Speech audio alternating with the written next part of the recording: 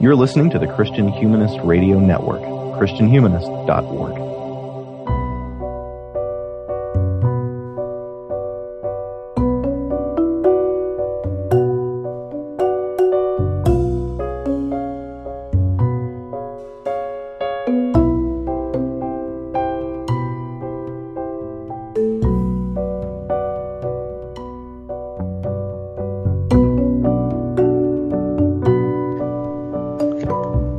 Hi, and welcome to the first episode of Core Curriculum. This is a new show from the Christian Humanist Radio Network. I'm your host for this episode, and, a couple others along the line, but as you'll hear, it'll be a different panel each week with a different facilitator each week. My name is Michael Farmer. I live in Woodstock, Georgia. Joining me today, Christina Bieber Lake from Wheaton, Illinois. You've heard her on the Christian Feminist podcast and Christian Humanist Profiles, and once, I think, on the Christian Humanist podcast with me. How you doing, Christina? I'm doing great. Also joining us from New Bern, North Carolina, is Jay Eldred, whom you've heard on Sectarian Review, although it's been a while. Maybe. Yeah. I know that we recorded some back in the fall. I'm not sure when exactly those episodes dropped. Yeah, he's got a big stockpile. You can never tell what exactly is going on in Sectarian Review. I think my most recent recording was with Christian Feminist with the Pratchett episode. Which I didn't listen to, having never read Terry Pratchett. Oh, yeah, I heard it. Yeah, I remember that now. Yeah. Well, let me briefly tell our listeners what this show is all about. So most of our other shows we do kind of quick reads. So even if we're reading a whole novel or a whole long poem, we do one episode on it. The idea behind Core Curriculum is that we're going to go very slowly through the great books of the Western canon or whatever, and we're using a syllabus, or actually two syllabuses, from Columbia University's Core Curriculum program, which is why this is called Core Curriculum. You can look ahead and see what exactly we're doing, but it kind of doesn't matter because it's going to be a long time before we get to most of them, because we are going very slowly. So today we're talking about the first two books of the Iliad, which, as our listeners probably know, is 24 books. So you can tell it's going to take about 3 months to get through the Iliad, so that we really have time to slow down and talk about as many details of it as we want to. And also, because the panel will be different every week, you'll be getting different perspectives. So this will release weekly until we're done talking about the Iliad, and then we'll go away for a little while and come back with, I think, The Republic is the next book in the series. So, yeah, hopefully you'll enjoy what we have to say. And if you don't, just wait till next week, because there'll be different people saying it. For the most part, I'm on that episode, too. So if you really hate me, you'll probably want to skip ahead to the third episode. So the Iliad. We begin with wrath. I mean, literally. I'm using the Stanley Lombardo translation. I don't know what translation you guys are using. I've got the Caroline Alexander. And I've got Richmond Lattimore. Oh, wonderful! So we've got three different translations. That'll be interesting, I think. I like Lombardo. Lombardo kind of writes like he's writing for an action movie. It's a very 1990s translation of the Iliad. But these are the opening lines in the Lombardo translation, and if you guys would like to read yours, you can, and if you don't, that's fine too. Rage, sing, goddess, Achilles' rage, black and murderous, that cost the Greeks incalculable pain, pitched countless souls of heroes into Hades' dark, and left their bodies to rot as feasts for dogs and birds, as Zeus's will was done. Begin with the clash between Agamemnon, the Greek warlord, and godlike Achilles. So, my point, isn't that great? Yeah. My point is that Homer is privileging rage. This is a poem about rage as much or more than it's about a poem about anything else. And I just wondered what you guys see as the point. I mean, is that a kind of strange thing to start with for Western literature, really, not just for this one poem, although, it's not like Homer, whoever he was or they were, knew that he was beginning Western literature. But still. Well, I do think it's a strange thing to start with, and every translation that I've ever read starts with that word because the Greek starts with that word, right?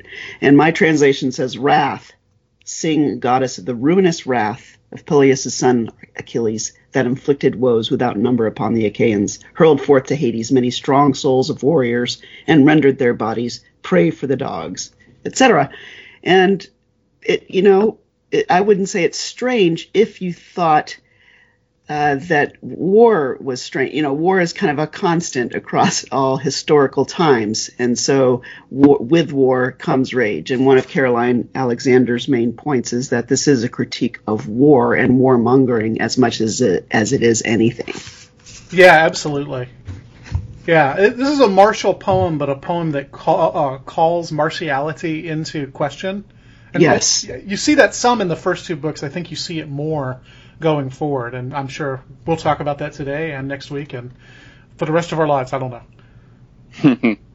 What does your translation read, Jay? My translation starts with, "Sing, goddess, the anger of Peleus' son Achilles and its devastation, etc., etc." So my translation does not begin with wrath or rage. So I stand corrected. It begins with sing. That's interesting. As far as is it odd or not, looking at it from a literary perspective, I don't think so. In a way, he's telling us what we should be paying attention to, because as we get into books 1 and 2, we're going to meet a lot of different people with a lot of different ideas and characteristics, and we're supposed to remember that the story is, at least in theory, about Achilles. Mm-hmm.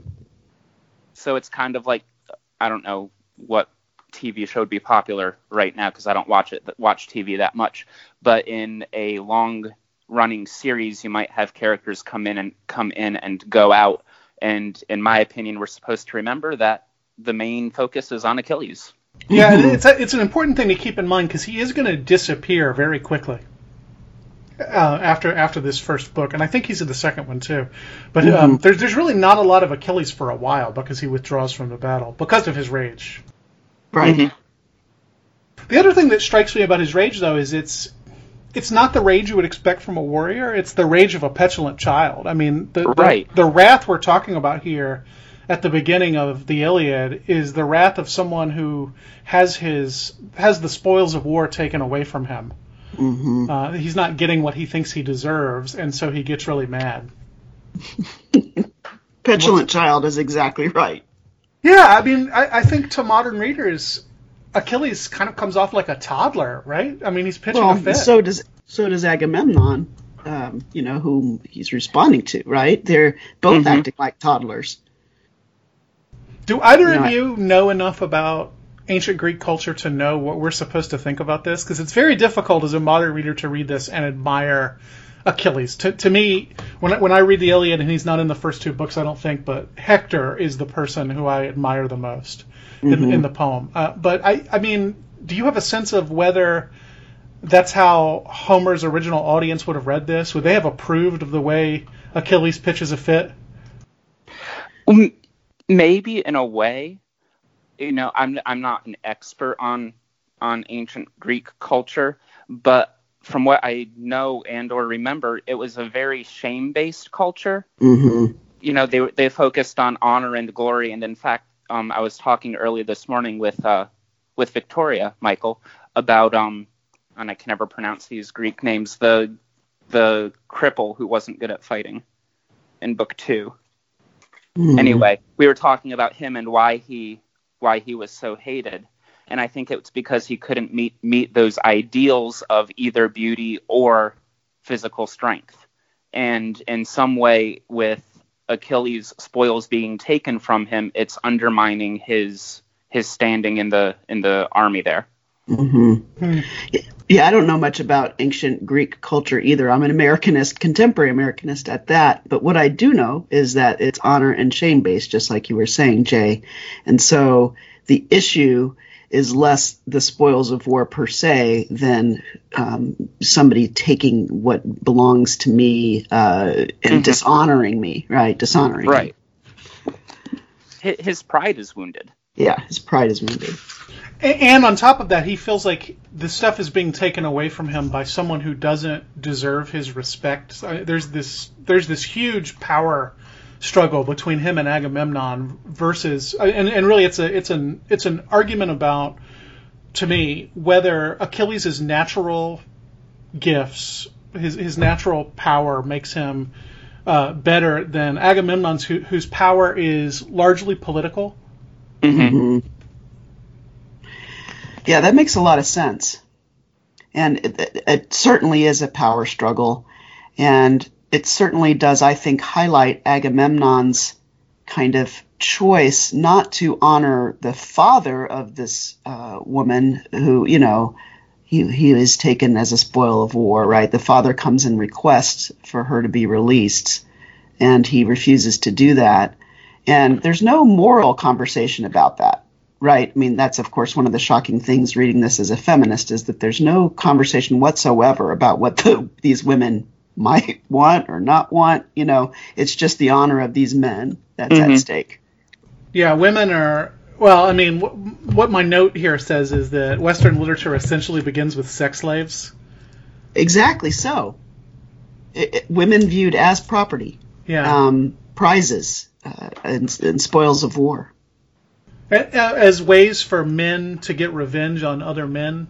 There's a horrible scene in Book 2 where Nestor is trying to rally the troops. And he says, and I want every single one of you to rape a Trojan woman, essentially. Yeah, I remember that part. I was like, oh my goodness, you've got to be kidding me. I mean, it's just so clear that this is obviously a pawn, right? The women are obviously a pawn in the way that the men have these power struggles, not only against the cultures that they're battling with, of course, because that's always been the case, but even amongst themselves, which is really quite stunning when you think about it. That they don't even have respect for their own women. And I mean, this seems to be an obvious point, but I still think I want to say it. There is probably no ancient epic that's going to pass the Alison Bechdel test. I'm just trying to figure out if the Odyssey does. Okay, maybe, but Penelope doesn't really talk to other women that much. Maybe her maid. Or what about, I know there's a really touching scene between Helen and Priam in books 3 and 4, one of those. That's not women talking to each other. Right, I'm trying to remember if there's a scene where she talks to Andromache or Hecuba. Is it Hecuba? Yeah, I don't remember. Hecuba is Priam's wife. But you're right. Mm-hmm. I mean, this book in particular is not one that is interested in women's internal lives as much as we would expect a great work of literature to be. Well, yeah, I mean, I don't expect that from an ancient work, but yeah. But I mean, you might if once you've read the Odyssey, right? Because I mean, I think the Odyssey is interested in who Penelope is and what motivates her and the way she works in a way that certainly it's not interested in Briseis at all. Yeah, no, that's really true, and especially, I mean, Penelope is a royal person, right? And so slaves or property taken by people in war are not going to be of interest to the epic readers, So these are women who are not on the radar screen the way that Penelope would be, But I still don't think she has very many conversations with other women. I would have to revisit that. I think that's an interesting point. But it is interested in her internal life, and I guess now we're talking more about the Odyssey. My bad. Yeah, that's okay. It's okay. It's just I've read the Odyssey and studied the Odyssey and taught the Odyssey, and I've not done that much with the Iliad. So it's sort of like my touchstone for ancient Greek literature. And it is so interesting how she kind of foils the spoilers, the suitors. She foils them by weaving the web and then unweaving it. So yeah, there's some interest in her internal life. But the Iliad is such a male book. It's incredibly male. Mm-hmm. Yeah, like I said, a martial book. And yet, I mean, again, not in the first 2 books, but eventually I do think you get some interesting stuff with Helen, if nobody else. And then the scene with Andromache and Hector before he goes out to battle, I think is tender in a weird way toward Andromache. Tender in a way maybe you wouldn't expect. Well, and then there's the weird role of the female goddesses, right? And just the gods and goddesses in general. They're gendered, of course, but they're goddesses. So it's hard to know how to read that. And, that's something that I wanted to talk about, was just sort of the fickleness of the gods and the goddesses and what you guys made of that and how that operates here in the Iliad. What do you see the role of them? What is Homer trying to say about their role, or oral history, or wherever this comes from? The Greek gods are pretty much Greek men writ large. Like they have the same faults and foibles. The only difference is they have exponentially more power than Agamemnon or Achilles. I mean, I don't want to say there's no difference between the two, but you see the squabbles, and for lack of a better word, among the Greeks, you have the same squabbles on Olympus. But of course, the gods and goddesses' squabbles don't come at the ultimate cost of their mortality, and so they have less to lose. And it's just so interesting to me that they don't act in any way that we would say would be associated with somebody who's above, in any kind of moral sense, what's below. And I think that is so fascinating. They don't really provide any kind of moral standard. No. Yeah. And if anything, they're just, and this is the way I've always been taught, that they view the human beings as kind of playthings. And in some ways, they'll respond when their pride is stroked, right? When they're kind of praised and oh, this is my beloved, Achilles or whatever. So now I'm going to do what he wants, because he came and prayed to me, kind of thing. Vain is the word I'm looking for. They're very vain. Right. Yeah, there's a sense that human divine relationships are just transactional, but even then it doesn't work all the time. So they try to placate the gods, and if the gods are more interested in helping somebody else, that's what they're going to do, and it doesn't matter how many bulls you sacrifice to them. That's right. Once they have their sort of favorites, they definitely pick and choose favorites, not to mention their own progeny, right? There's a sort of like god ancestry thing that I've never really understood, the half mortal. Isn't Achilles like half or part? Yeah, god? he's Zeus. I'm sorry, he's Thetis, right? Yeah, that's his mother's, which would be I believe, make Poseidon his grandfather. Okay. Something like that. Yeah. I think so they have their favorites. They favor their own progeny in some ways, which again is a human-like behavior, as you were pointing out, Jay. So I don't know. I think the more that I study and read ancient literature, the more I realize how different the Christian conception of the gods really is. Of God from these ancient cultures. Well, and even later in Greek polytheism, you see a move away from all of these gods squabbling with one another to Zeus being more or less the central gods and the other ones do his will. I think you see that pretty clearly in Plato. So he's powerful, but he's not moral and he's not good. Right, but I think as you move further in Greek history, he becomes more moral. I mean, by the time you get to Plato and Aristotle, they're essentially using Zeus as a metaphor. But yeah, definitely at this point, Zeus is basically in charge of the gods, but they circumvent him whenever they get the opportunity to, and certainly none of them respect him. Mm-hmm. And they have absolutely no interest in ending the conflict between the Achaeans and the Trojans. Though nor is it clear why they want the conflict to go on. To continue, right. They're inscrutable even when we see them conferencing with one another. Exactly. So if war and rage is the main theme of the Iliad, then the gods are not trying to stop it, not trying to critique it, not trying to, help us to see how horrible it is. None of that. Nope. But one could argue that the narrator, the singer of the poem is. And I do think that's a very interesting question, because my translator, Caroline Alexander, I read her introduction, which I thought was excellent, and she really wants to make a very strong case that that's what this whole epic poem is about how war, how destructive it is, how it messes up men and makes them wrathful. This is a 9-year now plus conflict between these two sides. And so much of what's going on in book 1 and book 2 has to do with that. Like, are we going to end this and just go home and just call it a stalemate? No, we can't do that because, my goodness, we would look like losers. Right. You can't change horses in midstream, right? Right. It's a book about the sunk cost fallacy. Yes. Then there's the idea of fate. Remember when there was a brief point when they were considering going back, and they said, "No, we can't." Don't you remember? Before we left, we went and we consulted the oracle, and the snake ate the 9 birds. Yes, I and wanted so to talk about that. We've got to see this thing through because destiny or fate or what have you. How did you read that, Jay? Did you read that as kind of a justifying move, or like an actual prophecy, or how did you read that? I'd have to. I made a note and then I dropped my book, and so it's gone. I'd have to find it again. Is it book 1 or 2? I was looking for it earlier too, and I hadn't quite found it. Do you remember where it is? I had no reason to think that it was made up. Okay, I think it's book 2.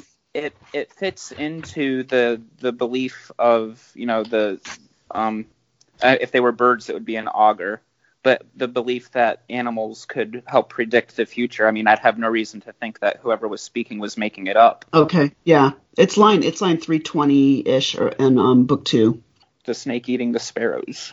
Mm-hmm. So 9 snakes, 9 years. Yeah. The 10th snake means 10th year, and this is when the biggie's going to hit, and so we can't give up now.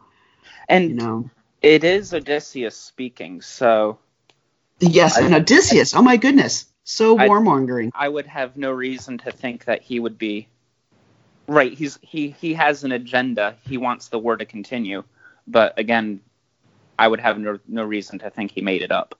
Well, he has an agenda, and also to return to the gods, Athena is making him say this in some ways. Yes. I mean, the way fate and free will work in Greek literature is famously tangled. I once heard, I think it was David Denby has a really cool book called Great Books, where he goes through these same books. He goes through the Columbia core curriculum as an adult. I've heard. I read a review of that. Is it good? It is good, but he says he's talking about Oedipus, and he says that the position he ended up coming around to is that the fates make you do the things you would have been inclined to do anyway.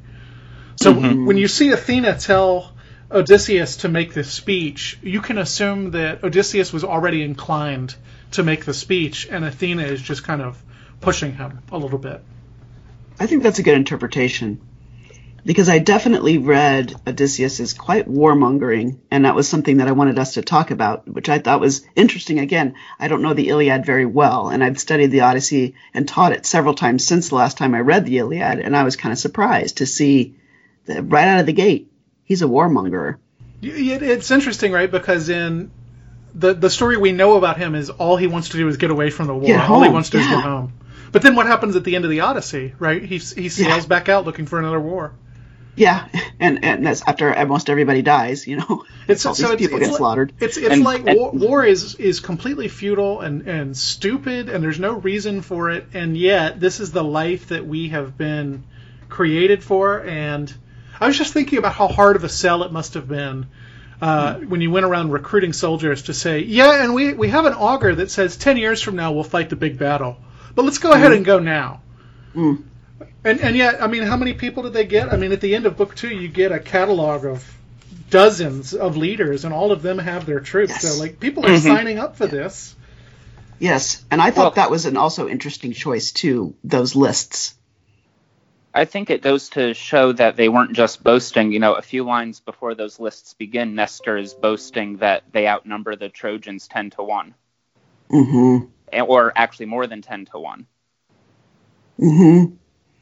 But isn't it interesting that the poet spends that much time to list out those leaders and heroes? Again, that makes no sense if it's not an honor-based, pride-based culture. In a way, it kind of reminded me of the book of Numbers or Chronicles, with the long lists of genealogies and names, and you might get a snippet about someone here and there, but other than their name being recorded, it's not a whole lot. But with completely different purpose, right? In my view. Oh, right? Yes. And that's interesting because you are showing, and in the case of the Old Testament, of course, the genealogy is important, that generations of these people are important to God. Right. And then in this book, you get all that really matters is these honorable leaders and who's the best. In fact, that's how the discourse opens, right? Who's the best? Well, who's the best to them would be who, well, not necessarily, but who has the better claim to a relationship to a god. And who's the most valiant, the best fighter. Yeah, who's the most powerful? Because, I mean, who has a better relationship to a god than Paris? And yet, as we'll see later in the poem, Paris, nobody admires Paris, not even a little bit. Right? I mean, besides him being an archer, which is a despised position, because you don't actually have to go in and risk very much, at least in theory. I mean, but what is, just out of curiosity, what is Paris' relationship to a god? Aphrodite loves him. Okay. Yeah, so the whole war starts. Because I was going to say, if I'm reading my genealogy correctly, Agamemnon would be Zeus's great-great-grandson. I can't speak to that, I'm afraid. The genealogies of the gods have always confused me. Yeah, I've got a whole genealogy in the front, and I still can't speak to it, so it's so complex. Well, I'm reading my old college notes, so... That's a reason to keep your notes, listeners.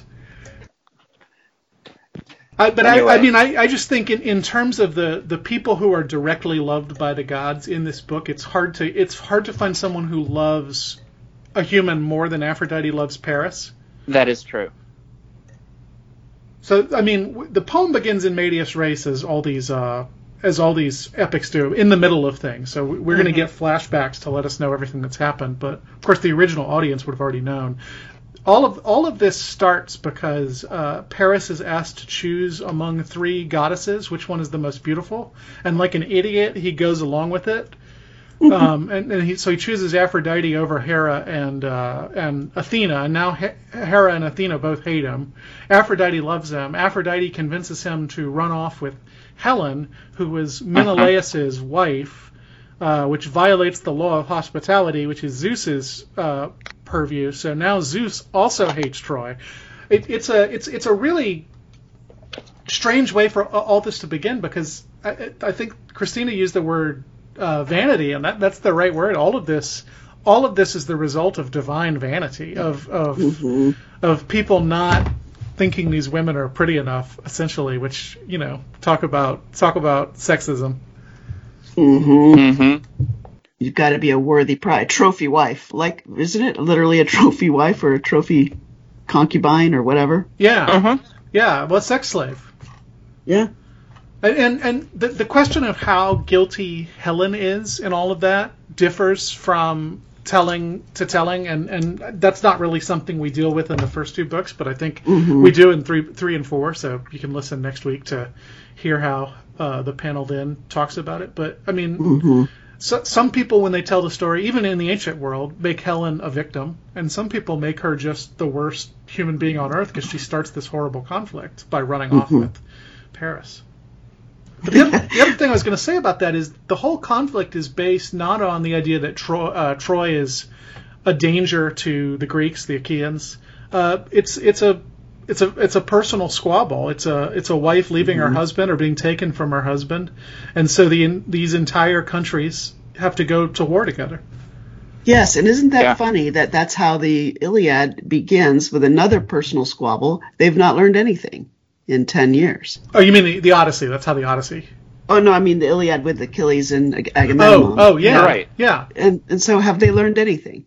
No. But it's interesting because you think of these communal cultures, and in some ways that is an indication that we're dealing with a communal culture, but also it's very personal. And one reading of the Iliad is it's all about the rise of the individual out of society. And really? I think there's reasons to think that, not so much in these first 2 books, again, but later in the poem I think you see that. But also it's society following alongside the individual. Interesting. This is a bizarre but related point. I read a critique of Game of Thrones. The ending changes the way that the stories are told. This one blogger wrote, and I can't remember the blogger's name at the moment, and it changed it from a sociological story to a personal one, from a social story to a psychological and interior one, right? So, and the blogger argued we're not really good, and that's why it fails, that we're not really good at telling sociological stories. And what made Game of Thrones so interesting was that it was telling that. right? And I think ancient epics are telling more sociological stories, communal stories, if you will, right? Political stories. Mm-hmm. And then so to say that this is kind of like the beginning of the rise of a hero or a more interior tale is very interesting. Yeah. But it's much more conflicted about that than the poem would be if it was written in 2019, which let's just thank God it wasn't. No, but I do think that it's largely a sociological tale first, and that it has these other interesting sort of personal elements to it, to me, are still subordinated. But even with that catalog of fighters at the end, which I don't know about you guys, I skimmed. Oh, of course. Yeah, Yep. just like the genealogies in the Bible, I don't read them terribly closely. It's nice to not be a scholar of Greek literature and not have to pay that close of attention to the catalogs. But even those catalogs, I mean, these are all human beings' names, individuals' names that maybe would have meant something to Homer's original audience. I suspect they're not real people. I don't know that Homer's original audience would have thought they were real people. I don't know anything about that. But the fact that they're all given names, at least the captains, that tells me that there's something beyond just the society going on here. These are individuals. And you see that very clearly in the battle scenes later, that every time somebody dies, you get their life story in miniature. Well, maybe we can go back to, isn't James Joyce the one who was talking about this sort of progression from myth to epic to then lyric, right? And so epic is kind of an in-between step. So you name a bunch of names, it's to make sure that people aren't reading this as myth. Oh, interesting. I hadn't considered that. Yeah. But it's not quite lyric in the sense of a true personal interior interest. Yeah. Do you see the characters, even Achilles, as having inner lives? No, although one of the points that I thought was very interesting was that the text does reflect on his interior struggle at one point, and it stuck out to me because I was so surprised by it. I had just had it marked. It's book 1, lines 190, and I'll just read this in my version. So he spoke, this is Achilles, and anguish descended upon the son of Peleus. I don't know how you say that. And the heart in his rugged breast debated two ways, whether he should draw the sharp sword by his side and scatter the men and slay and despoil the son of Atreus, or check his anger and restrain his spirit. You know, at least a sign of an interior struggle, what to do with the Agamemnon issue. And then guess who comes along and tells him what to do? Athena. Right. So that, I was surprised by that because I don't expect when I read an epic to get much of that even, and as you mentioned before, Michael, the conflict between free will and fate and how that works out in ancient literature is very tricky. Yeah, absolutely. And I guess the same goes for inner and outer life, because so many of his emotions are, and maybe this is why we might have trouble liking Achilles. So many of his emotions are known to us because he acts on them immediately. Mm-hmm. But if you're operating from a conception of literature where the inner world is not important or accessible, how else do you have to show that Achilles is angry other than having him enact those emotions? That's true. And of course, choosing whether or not to act on them and in what way is not the same thing as reflecting on his fact of having emotions or even sharing those emotions with us in any detail. Yeah, absolutely. But it's nonetheless interesting that they at least presented as kind of like there was a choice that he had to make, Well, at the same time, to the Greeks, a hero would never attempt to avoid his fate. So True. Even if he had that, I lost the word I was going for, but even if he had that internal conflict, he would always choose the way that he chose. I mean, which would be to preserve honor, I guess, in this case. I guess. But I mean, that's one thing that I get out of most of the Greek stories is that heroes shouldn't try to, or anyone shouldn't try to avoid their fate. I mean, look what happened with Oedipus when he did that. Yeah, it's not good. Well, yeah, there's just no way to do it. Fate is fate. Right. Right, so all of your choices will have been seen from having fit that perspective at some point, right? You'll just look back and say, they weren't really choices, that was my destiny. And it goes even beyond their mortal actions. To the Greeks, most everyone would end up in Hades. Yeah, which we have the description of in the Odyssey book, right? Whatever. Well, 10. Because Hades is just the afterworld, right? There's no like heaven and hell. It's just where the dead go. You have the Elysian Fields, but the people who get to go there are few and far between. Mm-hmm. So the only thing you have to fight for is the way people are going to talk about you after you die. Precisely. Which goes back to the sense of pride and honor that we started the conversation with. Right. Mm-hmm. And getting your name in an epic poem, right? Isn't that really the ultimate reward? I'm being sung about. Right, and that could be one of the reasons why we have that long list of names is, these people did great things. We might not remember much about them, but we at least remember their name. Mm-hmm. They were good leaders. Which brings up, I know, Michael, you haven't read much of Terry Pratchett, but it brings to mind one of his books called The Last Hero.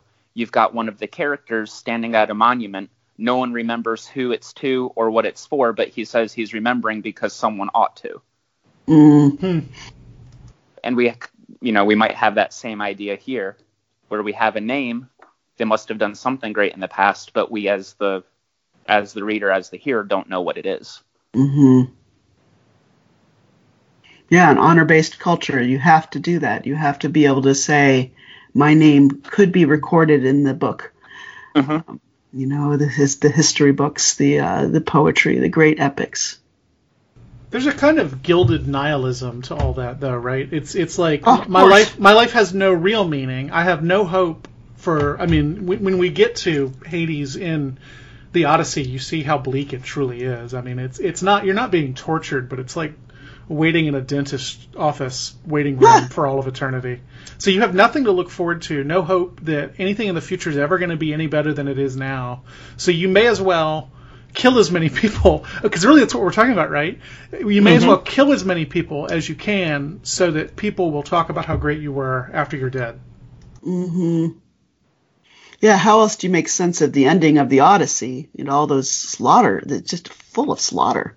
It's as bad as the ending of Hamlet. It's just everybody dies. How else can you make sense of that if it's not this kind of, prestige for this quote unquote heroic activity of killing people? So are we supposed to believe, though, that the poet is above that, or is the poet inside of that? Ooh. Yeah, that's a tough question, isn't it? It would be so much easier if we had newspapers from that era so that we knew what normal people thought. Yeah, right, what normal people thought, right.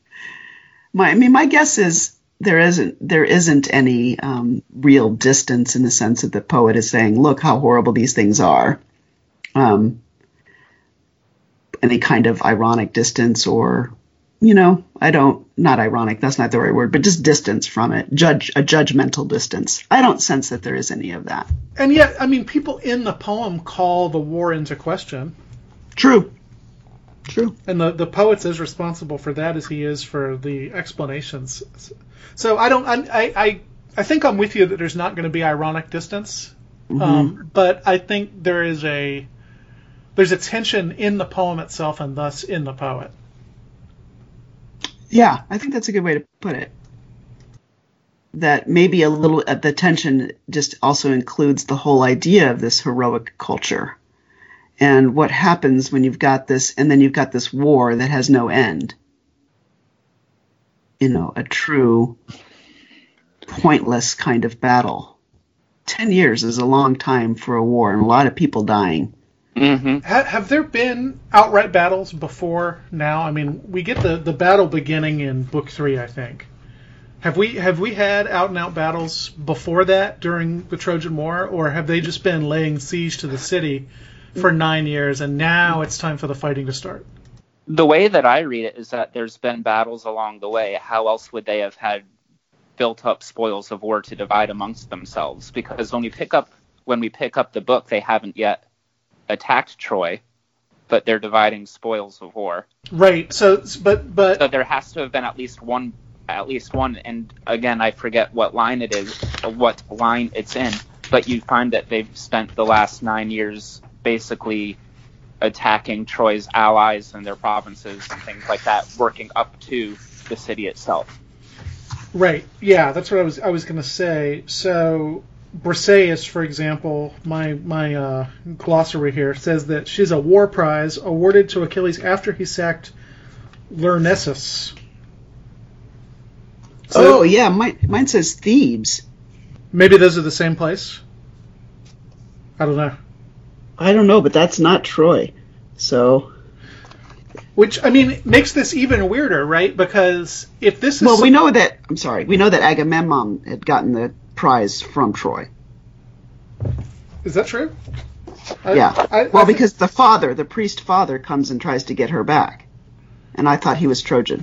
No, he may have been Trojan in the sense that he was under Trojan rule, but we have the same idea of Troy the city or Troy the, I don't want to call it empire, but Troy the land.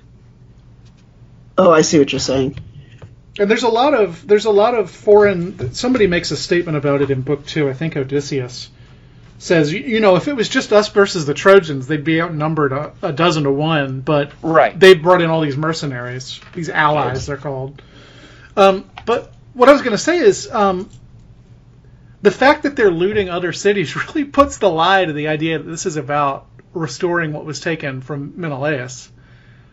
Mm-hmm. I mean, this is an excuse, and they're enjoying this. They're Vikings, They're raping and pillaging every city along the way they can, and it gets dressed up in some noble language about justice, but so little of what happens in the Iliad seems like anything close to justice to me.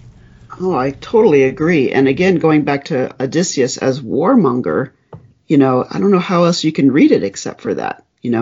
If you don't let me go and do this, I'm going to just take your head off. Or, it's just like, I'm about war. I want to go out and fight.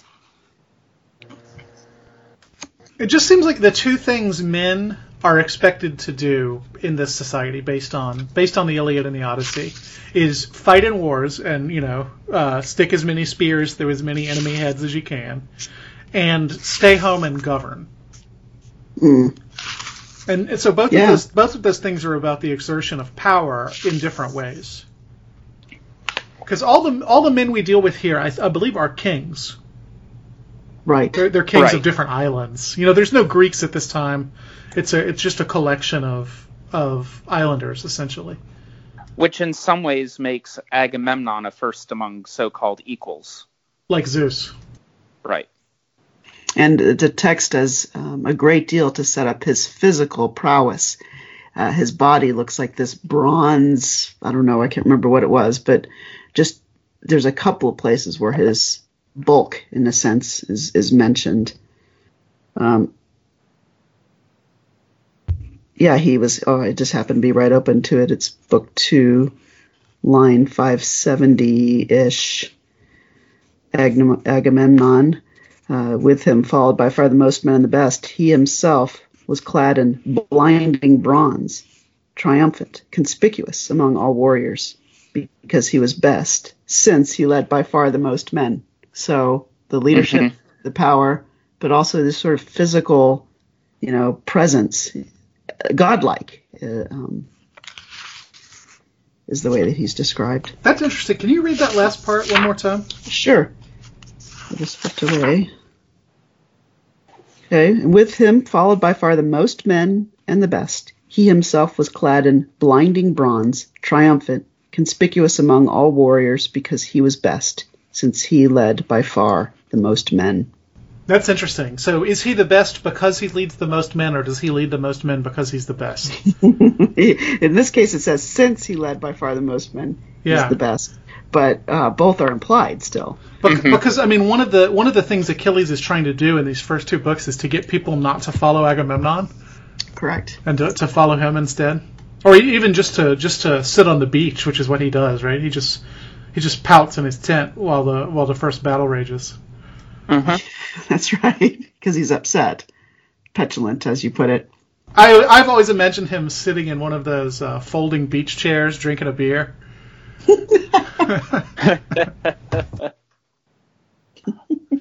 Where's my babe that Agamemnon took away? Briseis, yeah.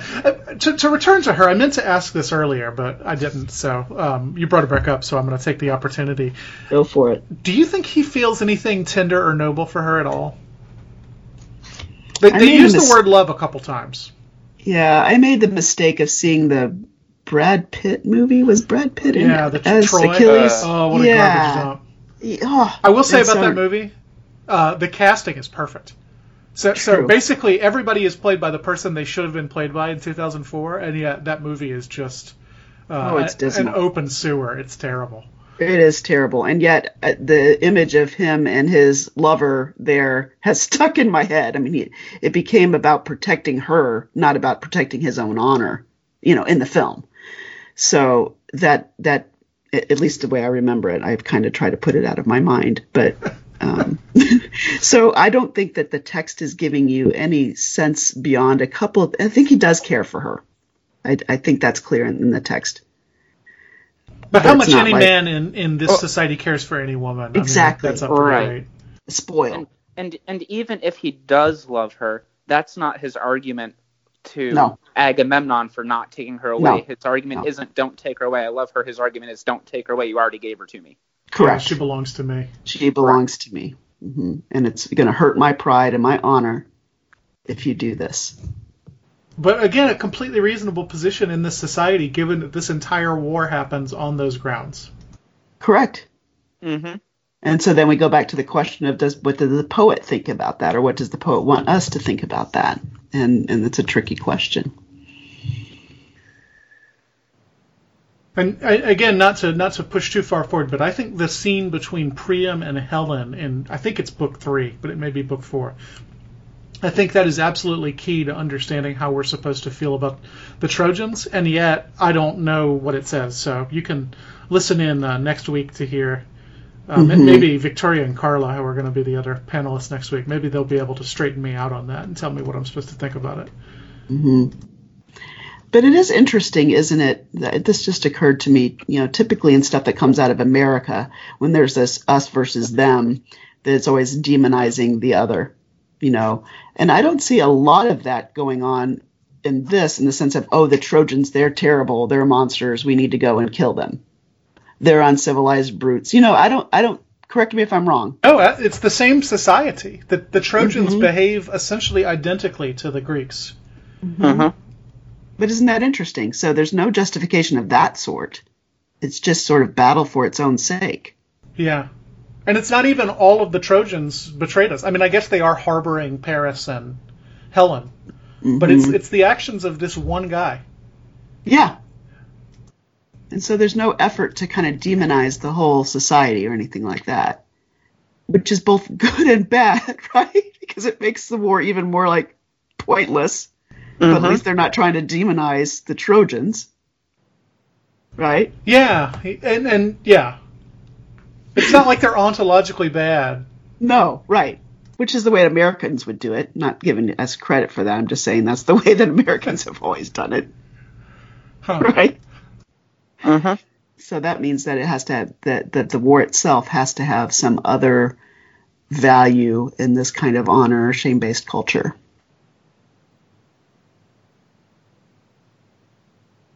We're going to go and accomplish this, civilizing this nation or taking them over or, whatever else. I really think it may just come down to it's good for men to exert power over other men. And so the war ends up being a big excuse for that. And this is why Agamemnon and Achilles can't get along, because if the purpose of male life is to exert power over other men, what do you do when there's two people who are perhaps equally powerful in different ways? Mm-hmm. Boy, that really is sad. You put that plain of a face on it, right? Well, paganism's sad. Yeah, good point. I think Chesterton talks about that in The Everlasting Man, that paganism is always sad.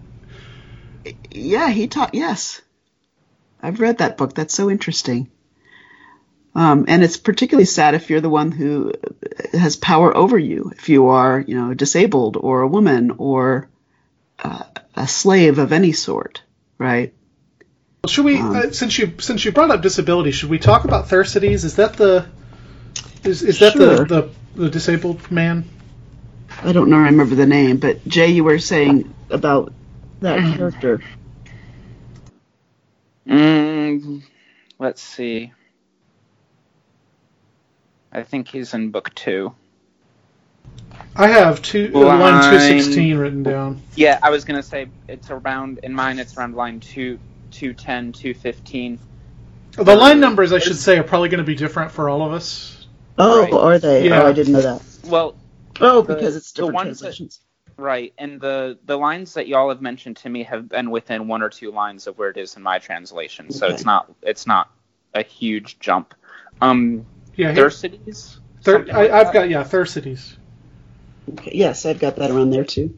Mm-hmm. So Odysseus, let me just read this. Odysseus has rallied the troops, and it says they had all dropped to the sand and were sitting there, except for one man, Thersites, a blathering fool and a rabble-rouser. This man had a repertory of choice insults he used at random to revile the nobles, saying anything he thought the soldiers would laugh at. He was also the ugliest soldier at the siege of Troy, bow-legged, walked with a limp, his shoulders slumped over his caved-in chest, and up top, scraggly fuzz sprouted on his pointy head. Achilles especially hated him, as did Odysseus, because he was always provoking them.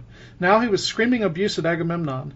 The Achaeans were angry with him and indignant, but that didn't stop him from razzing the warlord.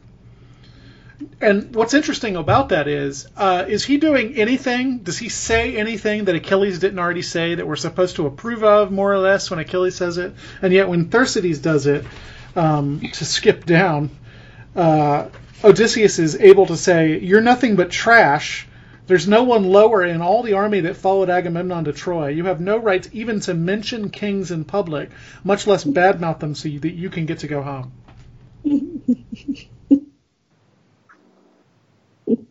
What was the question? What do we make of that? I mean, we obviously are not going to expect this poem to be in favor of people with disabilities. In a martial culture where you are what you're capable of doing, a person with disabilities is just not worthwhile. Right, and so I think it's almost to the point that because he's the one who says it, that's why Odysseus will be contrary. Because he has no honor. The content of what's said is not important, right? What's important is the ability of the person who says it to back it up. Yes. That's the way I read it. Well, his threat is quite severe. He's, he pretty much shut up from Odysseus. It says in my translation, it says he's going to strip his ass naked and run him out of the assembly. Are we allowed to say that on air? It says that? Yeah, that's what my translation says. Wow, I want to get your translation. Yeah, I really I was enjoyed going the Stanley to say Lombardo. mine is very, very what's the word I'm looking for? It's not a day for me to be thinking of vocab. Tame. It's Bowdlerized? it's very tame. Mine says take off the tunic that conceal your private parts. Conceal your private parts. It's very demure. Okay, I found mine says that he would strip away his personal clothing, your mantle and your tunic that cover your nakedness, and thus send you bare and howling back to the fast ships. Well, Michael, you're the winner. Your translation. Yeah, I think so. Like I said, he writes like an action movie, so you can imagine Jean-Claude Van Damme or whoever was a popular action hero at the time that Lombardo was translating in the 90s. But regardless, it's a very personal threat, and it's very severe. Well, and it's a threat about humiliation. Exactly, yeah. Especially when we consider the poor man's already humiliated Mm-hmm. with his physical state. You wonder why Thersites came. Yeah. Did you guys ever see that again, sort of horrible, but also strangely compelling movie 300 that was based on the graphic novel? I did not see it. Oh, Michael, you got to see it. It's so interesting. What did you think of that, Jay? Because I kept thinking of the sort of deformed soldier who wanted to fight for Leonidas, and Leonidas is like, no, you cannot do that, and I was watching it more for the cinematics of it. It's a beautiful film. Yeah. That's why I was watching it as well. And so it kind of reminded me of a live. This is going to sound really strange. A live action Dragon Ball Z. If you've ever seen that old cartoon where you have men standing around for half an hour yelling at each other, and then it ends that they rip off their shirts and fight. That's funny. That's pretty much what it reminded me of. Mm-hmm. I was teaching the Iliad once, and we were talking about one of the battle scenes, and a student asked, "How come they all just stand around talking in the middle of the battle?" And another student said, "Well, talking's a free move." Good answer. As for why he came, could it be that he was someone's advisor? Because there is a sense that some of these guys can no longer fight, but they stand around and tell people what they ought to do. In my translation, it comes across that he has a wide vocabulary, and he's even Odysseus calls him a fluent orator. So he does have some capability, perhaps even in rousing the troops to battle. Yeah, that makes sense. Well, I think we're coming up on an hour. Do you guys have anything else you want to say about these first two books? No, actually, we covered all the things that I was interested in talking about as I'm looking at my list here. Jay? I think we've covered everything that I had. I'm still trying to come up with an answer to how Homer views the gods, or what we're supposed to make of the gods. I think if I were forced to come to an opinion on that, I would have to say that he's using the gods for his own literary purposes. I don't think we're supposed to get too much in terms of religion out of it. Sure. Which is one reason why Troy is such a terrible movie, right? Because they take the gods out of it. They demythologize the Iliad. Oh. Mm-hmm. Yeah, when you can't do that, they make it a personal and psychological story and not an epical one, right? A sociological story, a political story, and that causes a problem. And I think it's so profound to think about the difference between those two ways of storytelling, and how, as this one blogger pointed out, Hollywood is absolutely dedicated to the psychological, personal realm of storytelling. They don't even know how to tell a sociological story. So I think I come down on the side that Homer, whoever he might have been, put himself above the gods. That's all that I'm going to say about that, I think. Well, and something else we should probably point out, since this is the first podcast on the Iliad, is just thinking about these ancient epics and their oral quality, and how many of the sort of rhymes segments are repeated. Dawn with its rosy-colored fingers and all of that. And the basic discovery that Homer was, in some way, whoever he was, and of course there's a lot of debate about that, right? Right. Was collecting these oral things, and the first one to sort of write them down, right? So that's an important move, and there is a kind of an elevation of the poet, but he's still referring to the muse as the one who is inspiring me, so elevation of the poet, but not to the level that we, of course, see in modernity. Yeah. Right. But he's there to serve the heroes. Exactly. Yeah. But there has to be some sort of pride, some sort of, self-regard to be the one to write this down, to be the one to, put it to print, to be the collector. Yeah. And I mean, ultimately, and this is a point you see, I know, in a lot of early modern literature, ultimately the poet's the one who's responsible for the glory of the... That's right. Of the soldiers. So, I mean, it's true that he serves them in a certain way, but they rely on him. Yeah. Because if the goal of human life is to be remembered... Like the Aeneid, in the sort of founding of Rome kind of story, that's especially the case there, but it's no less true here. Absolutely. Well, Christina and Jay, thanks for being brave enough to come on the first episode of the show. Brave or foolish? Well, is there a difference, ultimately? No. That's what I was just going to say. Next week, the panel, which is me, Victoria Reynolds Farmer, my wife, and Carla Godwin, we will be talking about books 3 and 4 of the Iliad, so you'll want to read ahead and be ready for that next week. In the meantime, the Core Curriculum is a production of the Christian Humanist Radio Network. Our press liaison is Kristen Filippic. Thanks for listening.